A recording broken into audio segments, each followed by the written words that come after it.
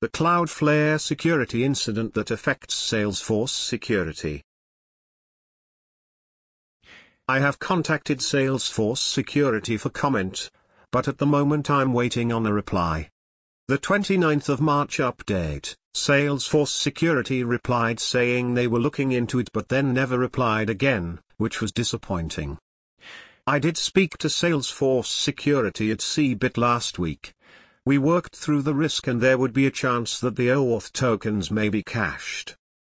But, as OAuth tokens time out, the risk is now negligible. Google engineers earlier in the week identified an issue with CloudFlare where it was possible to see other website session data from other websites using the CloudFlare service. CloudFlare is a website security and caching service used by a huge amount of websites. We actually use the CloudFlare service for the London's Calling.net website to help secure it and also manage peak demand for the site in the weeks leading up to the event. Although this issue doesn't affect anyone who has purchased tickets as this is provided by Eventbrite. So what happened? Uber exposed data.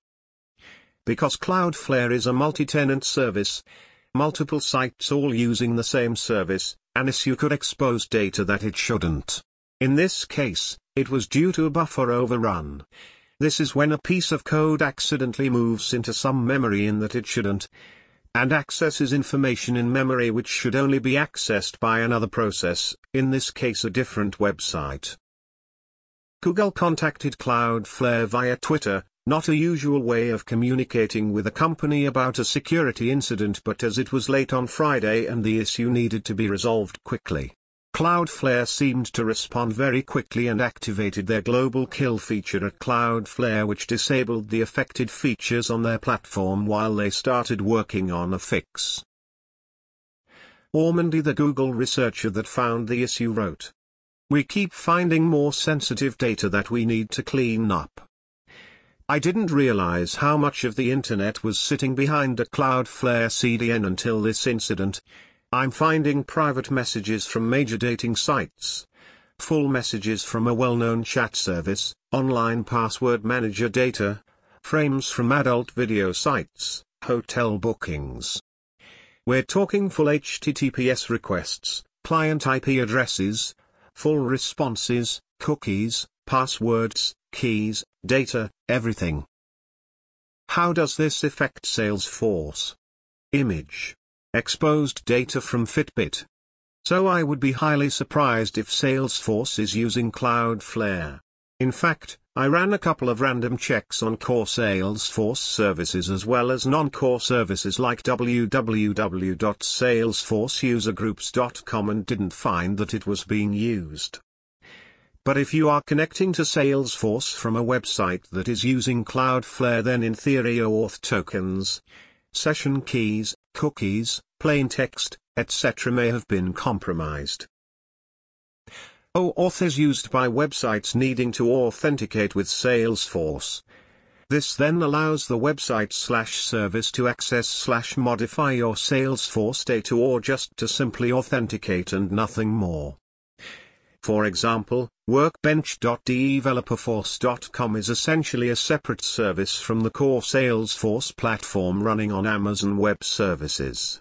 When you log into it, Workbench it authenticates with Salesforce and Workbench receives an OAuth token from Salesforce which it uses to access your Salesforce data. So the service doesn't have access to your username and password.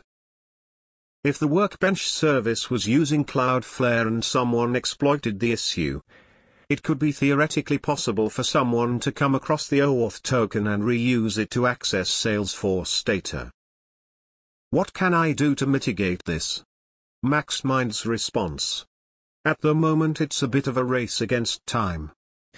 The issue has been around since at least September 2016 and the issue may have been fixed at CloudFlare, but there are search engines and websites that cache website data that may still have compromised data in them. This cached data could have confidential session keys/OAuth tokens etc. from other websites. Google has been manually purging its cache, and other search engines are following suit. There are rumors that Google has also expired Google account sessions, which have resulted in people being asked to re-authenticate into Google. This has happened to me on one of my Google accounts, but Google has denied the two issues are linked. We're still waiting to hear from Salesforce Security on their advice. But as a precautionary measure, I'm advising my customers to re-authenticate any service that has integrations into Salesforce that stores Salesforce credentials/tokens. Re-authenticating should then refresh the authentication tokens and invalidate the old tokens, so if they are cached anywhere they can't be used. The importance of bounds testing: it's more common than you think. The root cause in the CloudFlare service came down to just one character in a piece of code, equals rather than equals equals, which resulted in the buffer overrun.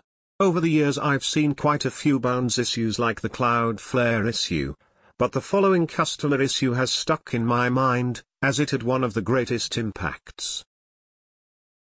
I was working with a client rationalizing their global marketing data and campaigns.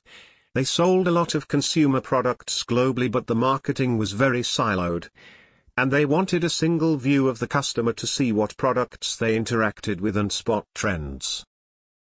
They had a business rule on their email marketing campaigns that they would only send emails to customers after they had been on their marketing lists for more than 3 months.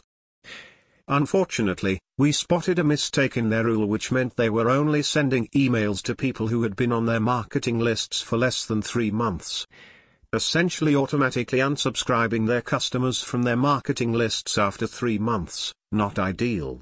They had their greater and less than symbols the wrong way around. A tiny mistake on the face of it, but it had far-reaching effects. I try to drill into developers the importance of bounds testing in code as well as declarative functionality. If you are using a, equals equals or any operator, then write unit tests or user acceptance tests around the bounds of the expression. If you were checking that a value was greater than 100, you could test the values 99, 100 and 101. You have then tested the bounds of the expression. Summary. It does look like CloudFlare were quick to resolve the issue, and cites that cache websites are working on clearing out the websites affected by this security hole. CloudFlare has said that the leakage affected 0.00003% of requests coming into Cloudflare, which doesn't sound that much. But Cloudflare has a massive customer base, including dating websites and password managers, which host particularly sensitive data. That's a lot of data which is potentially cached and now searchable. Better to be safe than sorry.